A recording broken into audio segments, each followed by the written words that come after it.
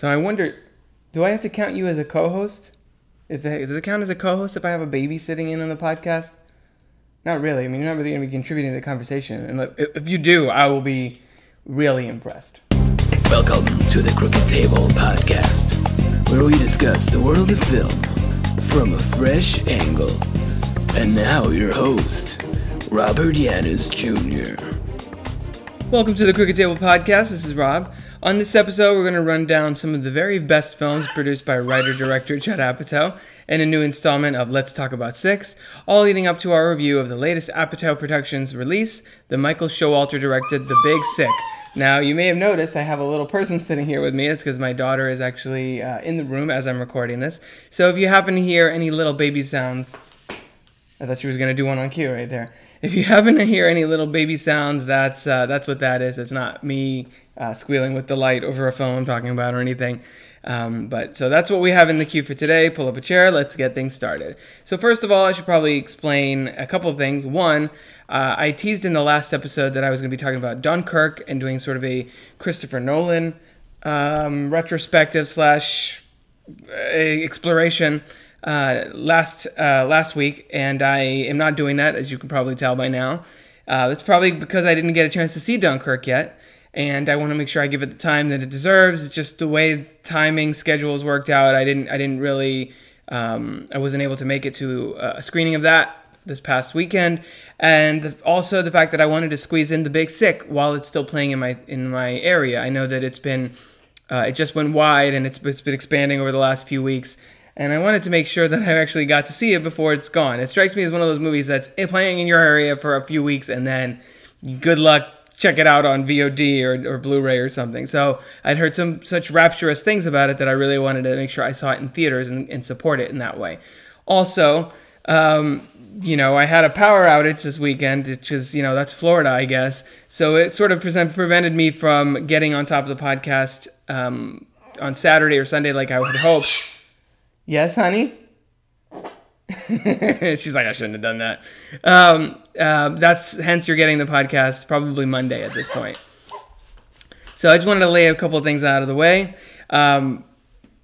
Also, we're going to be doing, as I mentioned, we're going to be looking at Judd Apatow's career, leading up to The Big Sick, sort of, but we're going to be looking at him more as a producer because he didn't direct The Big Sick. We're going to be using the criteria that we're not counting any of the films that Apatow has directed, so don't expect 40-Year-Old Virgin to come up here, or Knocked Up, or Funny People, This Is 40, Trainwreck. Even though those are all really good films, really good to great, I would say, they're disqualified from this conversation. So The Big Sick's been getting that sounded like I said The Big Sex, which is a totally different movie. Maybe that'll be the XXX parody of this film, but.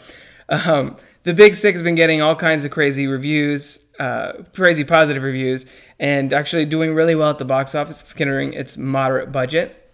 But it's only the latest in the long series of films that Judd Apatow has directed. Mostly comedies, but there's some surprising ones in there if you really look at his filmography. So let's talk about 6. Let's talk about 6, baby. Let's talk about flicks and me. Let's talk about what the good films and the bad films are to me. Let's talk about 6. Let's talk about 6. Coming in at number 6 is a film that a lot of people probably never even realized that Judd Apatow produced. Even I forgot that he had anything to do with it, and I really enjoy this film. So this is Begin Again from writer-director John Carney. It's actually sort of become, I guess, kind of the forgotten middle chapter of his musical coming-of-age trilogy, starting with Once in 2007 and My Beloved Sing Street last year, and that was actually my favorite film of 2016. So Begin Again ranked in my top 10 of 2014, although IMDb tells me it came out in 2013, so I'm assuming it hit the film festival circuit early. But this is about Mark Ruffalo as a sort of washed-up record executive looking for a new artist to sign. He stumbles across Keira Knightley's sort of wayward singer, dealing with her own personal crossroads, and the two of them sort of helping each other to begin again, as the title would suggest. And it has lovely original music and two very charming performances by actors who most people probably know as the Hulk and Elizabeth Swann from Pirates of the Caribbean, and I think they do great understated work here. And it's unfortunate that not a lot of people have seen this, so I would definitely check that film out if you haven't seen it already. Coming in at number 5, another musical-based film. This is thankfully one that I loved quite a bit last year, but one that is now I'm hearing more and more about. That is Pop Star, Never Stop, Never Stopping. This is the musical mockumentary from The Lonely Island, and it's actually recently hit HBO Go, HBO Now, whatever the hell they're calling those things now. And this is a hilarious send-up of pop musical icons in the vein of Justin Bieber. I think was a big inspiration, especially for the title. And it has hilarious music, as you would assume, from The Lonely Island. I've been listening to the sound. Ask Kai. I've been listening to the soundtrack way more than she would prefer in the last year or so since I saw the film. And it's one of those movies that rewards repeat viewings. I think the more you see it, the more it kind of grows on you. And this one podcast that I listened to called The Next Picture Show actually paired it with This Is Spinal Tap, sort of looking at those two films side by side. And I think there's a lot of comparisons to be made between the two of them. Mockumentaries have never really been mainstream, and that's why, unfortunately, Pop Star did not light the box office on fire at all. In fact, I feel like it was gone out of theaters in maybe a couple weeks. Kai and I were among the people that did see it, and I've always been a big fan of The Lonely Island, and I think even if you're not a huge fan of their music, I think you might still find this movie enjoyable just because of the sort of satirical view it has on modern pop music. Coming in at number 4, we have Superbad from 2007. This is, of course, from director Greg Mottola, starring Michael Cera and Jonah Hill, and kind of brought their careers to new heights. Also introduced to us, I think at least on the big screen, Bill Hader, I don't think had ever really done anything this high profile, as well as Emma Stone. That was her first movie, believe it or not. This is a really, you see raunch comedies like this, and a lot of times they don't work for me because they just seem like they're trying to be crass for the sake of being crass. But this is a movie that does have a really heartfelt story behind it of friendship and these two guys who are just scared of losing that bond that they've established in high school, and it has really great performances by all of them, and the sharp writing from Evan Goldberg and Seth Rogen, Seth Rogen, of course, who has a supporting role, but Rogen and Goldberg, who are now directing films and producing, like we could do it. Let's Talk About 6, producing movies of their films at this point. I mean, they're doing Preacher now on AMC, so this was sort of the beginning of their explosion as sort of auteurs in their own right. And it's based directly on their friendship. The characters' names are Seth and Evan, after all. And I think there's a reason Superbad made such an impact on R-rated comedies and really kind of cemented Apatow's brand. And, it was a huge stepping stone for pretty much everyone involved in it. So it had to make my list just for that alone. Number 3, we're coming up on Bridesmaids, 2011. This is, of course, the film directed by Paul Feig and starring Kristen Wiig, Melissa McCarthy, and a bunch of other hilarious ladies. Rose Byrne, let's mention her. This was a game changer in a lot of ways for Hollywood. It's always really weird to me, and we're seeing that this year with Wonder Woman and Beauty and the Beast and some of the other female-led films really rocking it at the box office. It's funny that it takes a movie like Bridesmaids to come out to have Hollywood studio executives recognize that, oh, wait a minute, you mean women go to movies too? We should make more movies for them? What? That's crazy talk.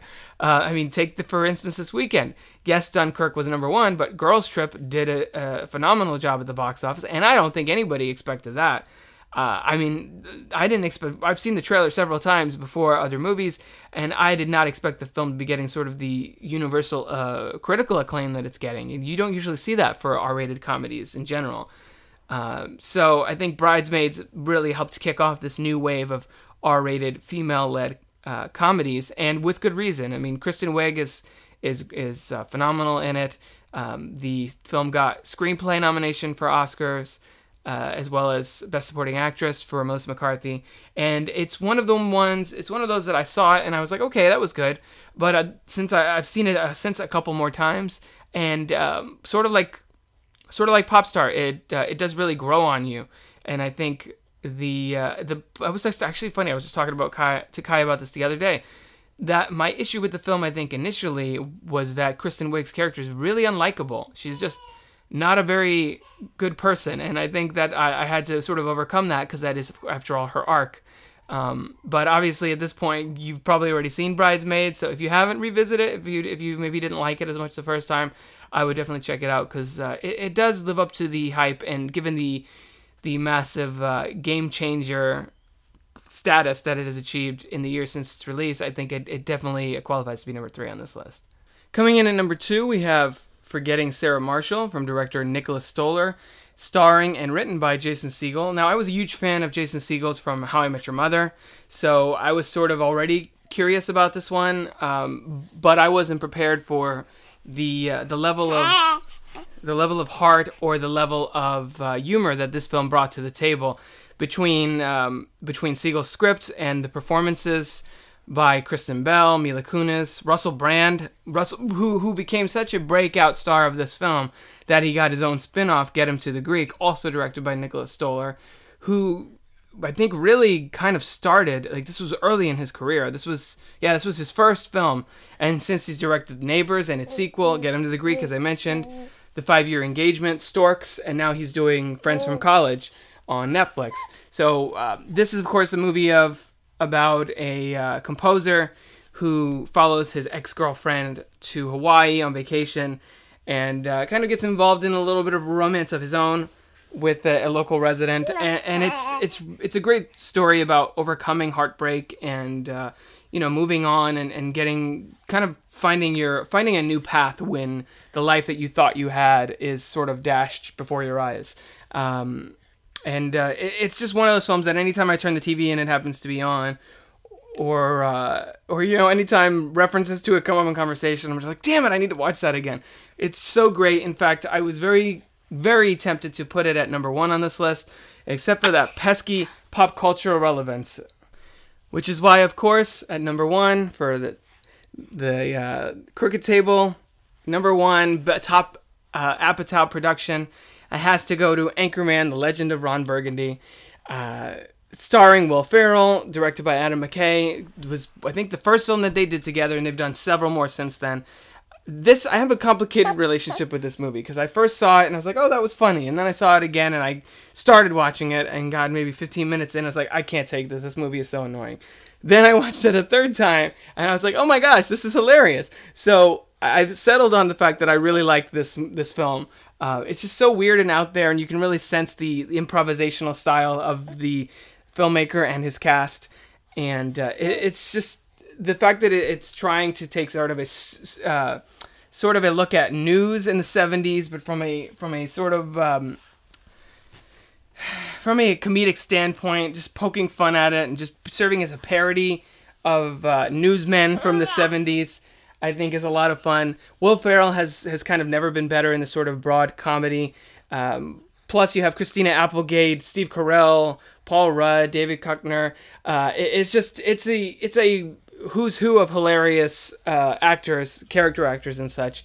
And for everything from the many memes and one-liners and catchphrases that this film has led to, all the cool. I mean, you walk into any department store, you'll find T-shirts that say, "I'm kind of a big deal," or "Well, that escalated quickly," or "I'm in a glass case of emotion." That's the kind of pop cultural impact that can't be argued with. And if we're talking about, some of the biggest comedies of the past decade or so, actually it's been now more than a decade, of the 2000s, then let's say that.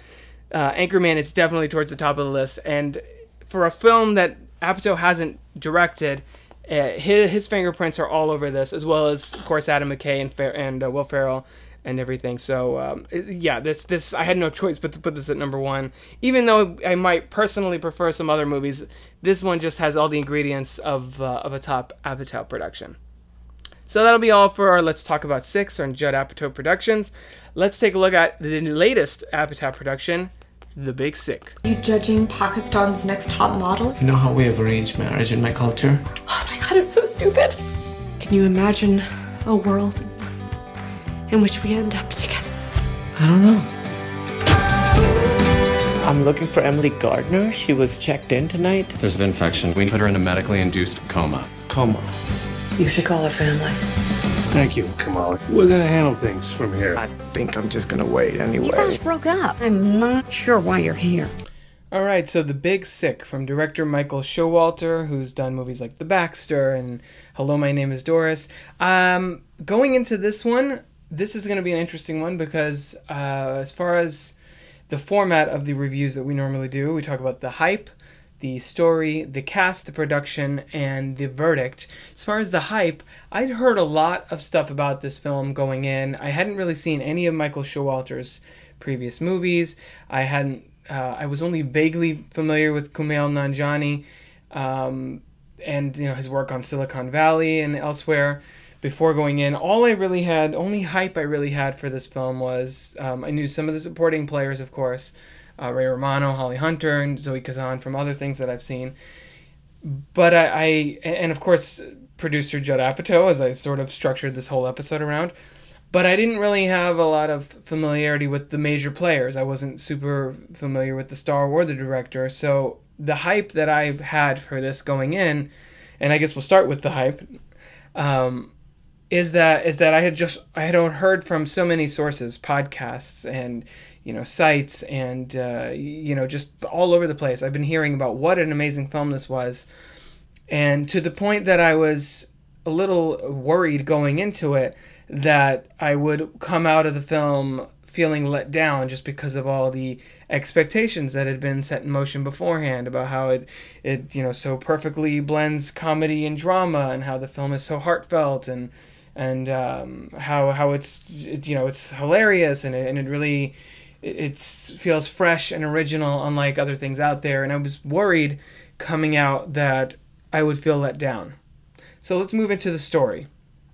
This story, for those of you who are unaware, is written by Kumail Nanjiani and his wife Emily V. Gordon, and it's loosely, I don't know how loosely, because I have to read some interviews with the writers here to find out exactly how much of this is based on reality and how much is sort of fabricated and tweaked for the convenience of telling a Hollywood, well, not Hollywood, because this is from Amazon Studios, so this is not exactly like Walt Disney production or Warner Brothers or Universal or one of the big studios.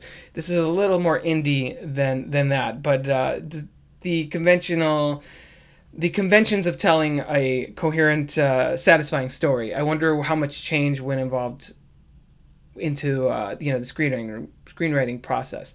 So this is based on their real life courtship. It involves heavily Kumail's Pakistani background and the arranged marriage that his parents are trying to force upon him, even in his 30s at this point, and the relationship that blooms between him and Emily in the film, played by Zoe Kazan. And it takes an interesting turn when this is not, if you want to go into this movie completely cold, which I would recommend, you're a little late because you sort of heard the part of the trailer that I played in there, but I would recommend not knowing as little about this movie as possible before you go into it, because I feel like with most comedies, the gags will land, the jokes will land harder for you if you don't see them coming a mile away, and the premise and all the twists and turns inherent therein will be much more satisfying. So if you want to go completely cold, I would recommend just going to see it and then coming back to listen to this, because I'm not going to get into spoilers, but I'm going to get into a little bit of the general plot. So Emily is, their relationship sort of hits the skids, and Emily is admitted into the hospital with a mysterious illness and put into a medically induced coma. From this point on, Kumail, who is sort of her ex, I guess, at this point in their relationship, sort of befriends her parents and goes through this incredible growing process with her parents as they're dealing with Emily's illness and how to put their lives together, basically, with this person that's so prevalent in their lives, and her fate sort of hanging in the balance. And for Kumail, who at this point had been very non-committal in the relationship and sort of just going along with whatever his family wanted him to do with the arranged marriage, not really pursuing it, but not really standing his ground either. This begins a period of reflection where he starts to think back about his relationship with Emily, how he really feels about her, and it's really beautiful because there are a lot of moments throughout where you see him thinking back on what he had with her and how special she was or is. She's in a coma, she's not dead. And there's little moments like him listening to voicemails that he has on his phone of her, and like there's a beautiful moment in, I guess, middle in the film, because the film does sort of take a different shape, probably not quite halfway, but the first act is probably a little longer than you would assume it is, where her parents are coming over to her house, and of course they're staying there because they're from out of town. And he kind of goes into the bedroom and like cleans up a couple of things and puts like, she has like a little bit of pot, and he like puts it away, and he's basically protecting her from even at this point, even though they're not together, even though their future at this point is her life, the future for life is very uncertain, let alone the relationship. It's just little moments like that feel realistic, that feel like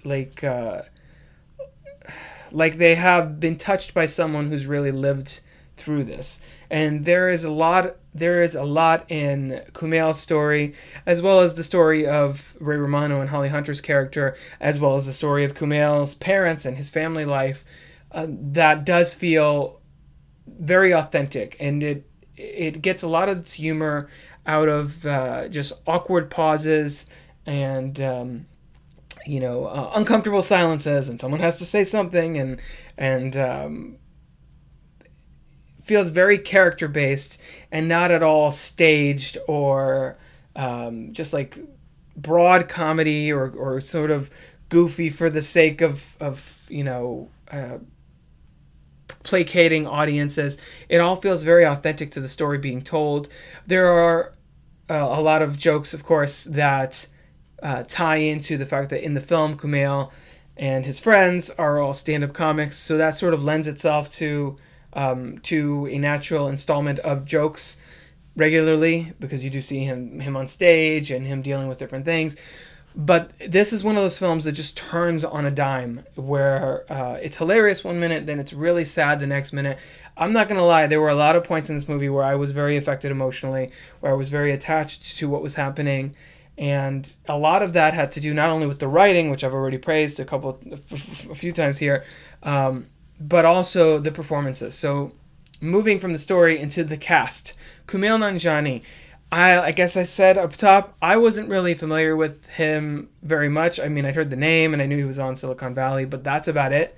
I hadn't really seen any of his comedy or seen him in any other films or shows or anything. So he was kind of a bit of a revelation for me. I didn't know what to expect from him going in, but he has this very natural quality as a leading man where when he has to emote, he does so in a very understated but very effective way. And there's a few scenes in here where he does sort of let loose emotionally. But it never goes too big. It never goes too big in like Lifetime movie style, like tears streaming down his face or anything. It feels more grounded. It feels like how this character or how this man would have reacted to these scenarios in real life. And that's why I'm curious about how much of this was actually closely tied to their real relationship and how much was sort of manifested itself in the screenwriting process. But Kumail is so spot on here, and Zoe Kazan, even though she does not have as much screen time as a lot of the other actors, you do get a sense of who she is and her sort of guardedness and how that falls by the wayside in her relationship with Kumail early on.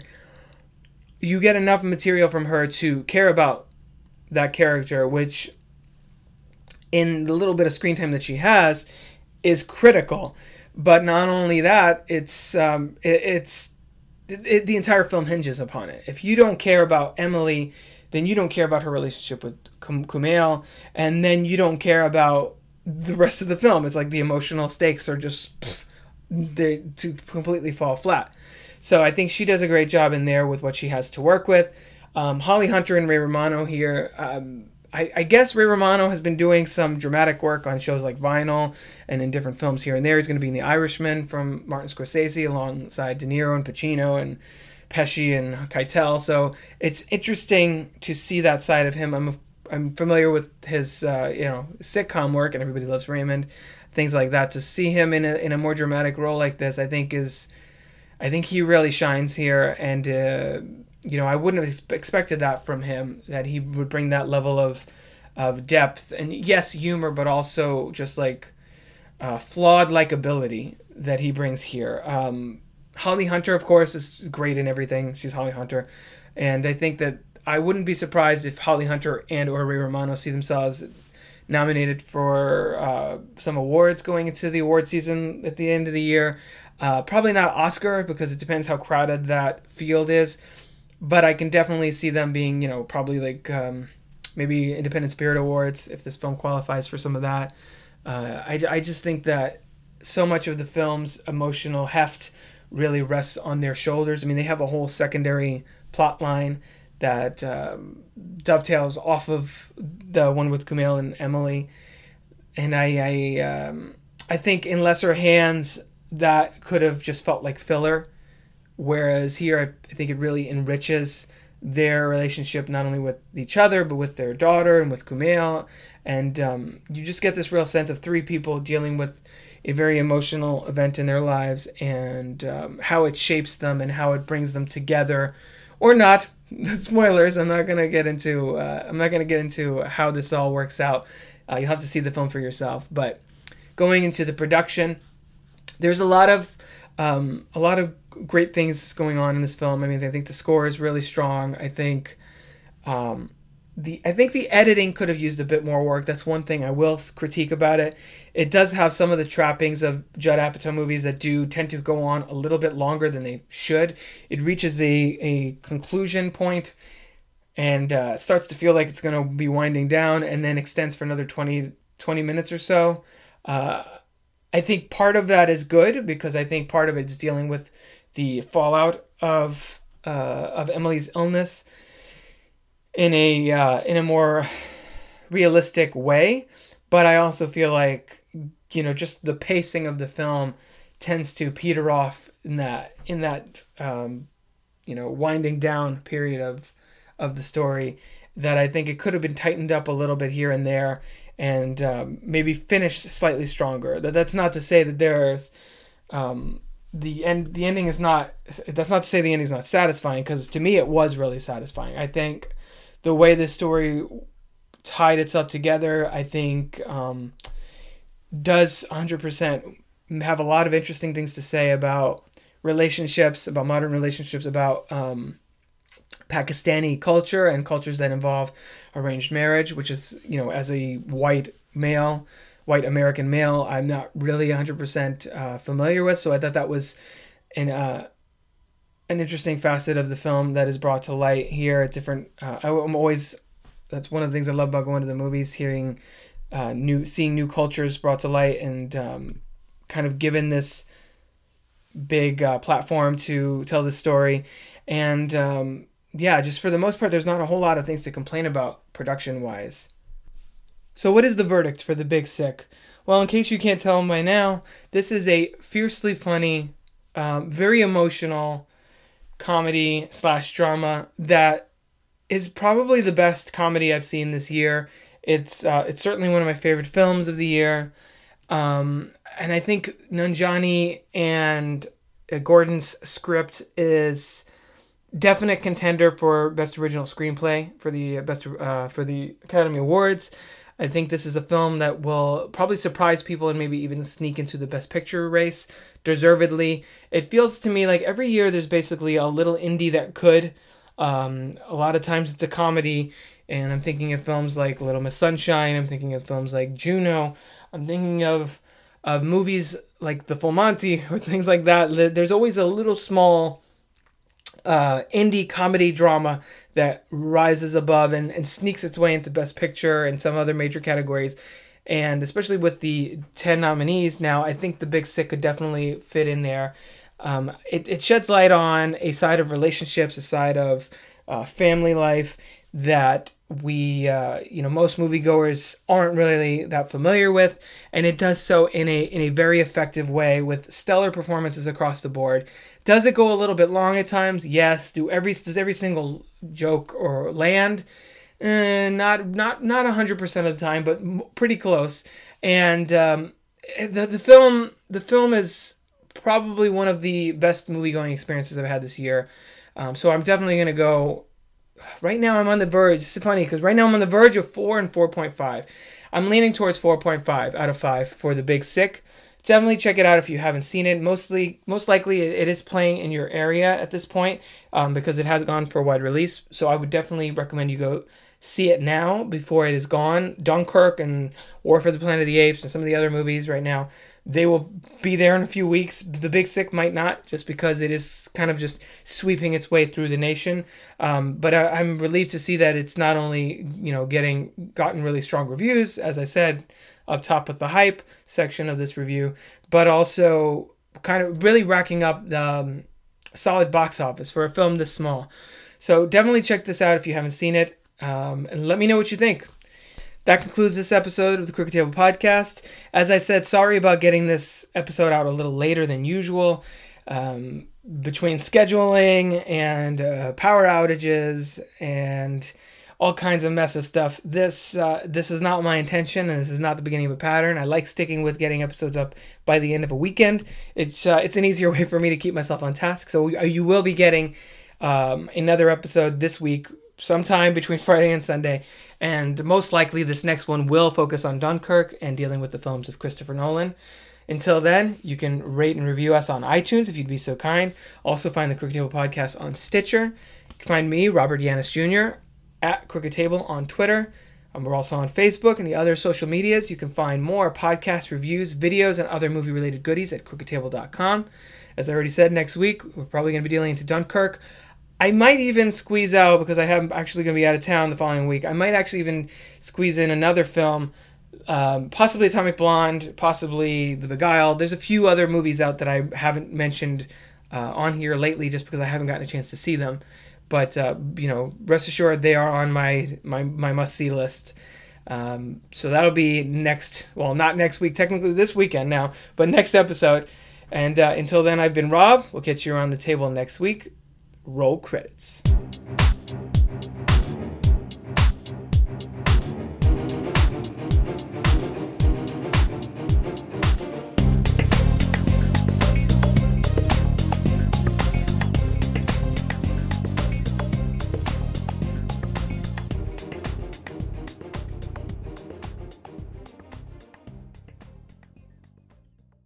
This has been a production of crookedtable.com. All rights reserved. CROOKED.